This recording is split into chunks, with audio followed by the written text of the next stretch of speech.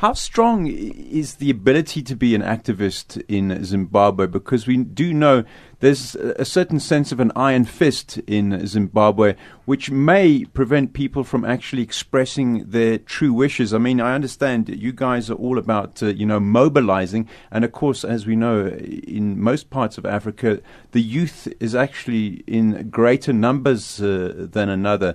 I mean, does the youth have the numbers, the strength, and more importantly, the will to drive these changes? Steve, so here is the mathematics. In the last election, there were 3 million people who voted. Of the 3 million people who voted, about 2.1, 2.2 voted for ZANU-PF.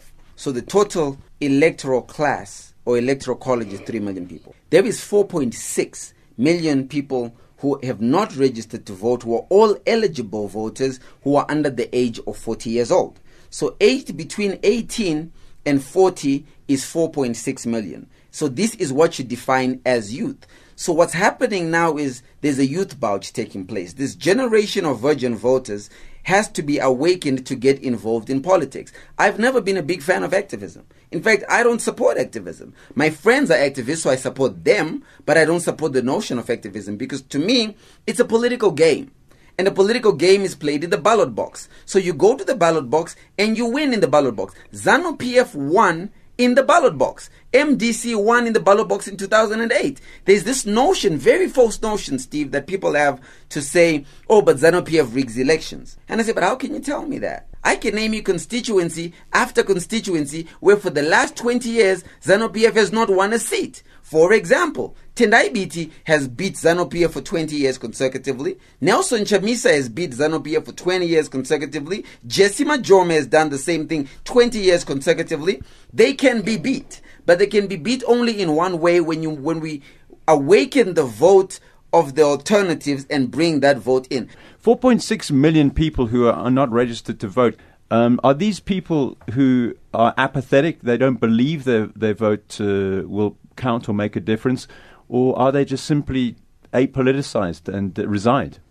Steve, what is happening in Zimbabwe it's a scenario that has to be unpacked in a very careful manner.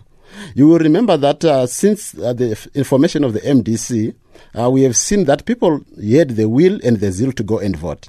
But what ZANU-PF has been doing has been disenfranchising voters to make sure that as little as possible goes to the election. So I'll give you the way the political scenario is like in Zimbabwe. We have got the urban areas and we've got the rural areas. So what Mugabe and his government does, as my friend here alludes to, that they are terrorists. They make sure that where the opposition has got a stronghold, which is the urban areas, they limit the number of people that are going to vote.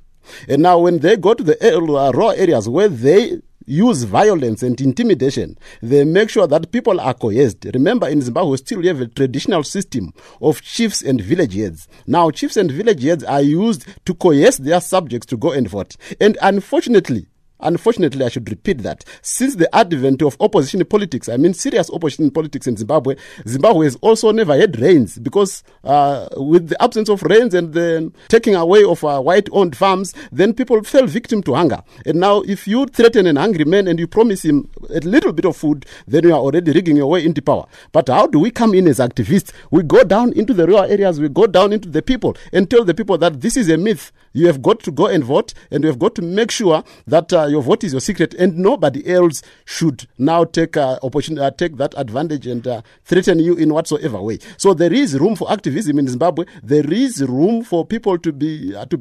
conscientized about the need for voting.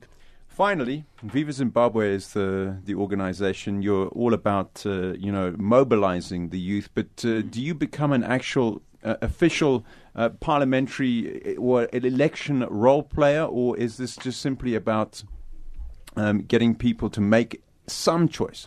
Look, we are 100% political. We are political. We believe the problem we currently have in the country is a political problem.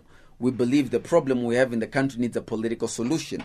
And that political solution requires this new generation of young people to, number one, register to vote. Number two, participate to be elected so that they can get into office.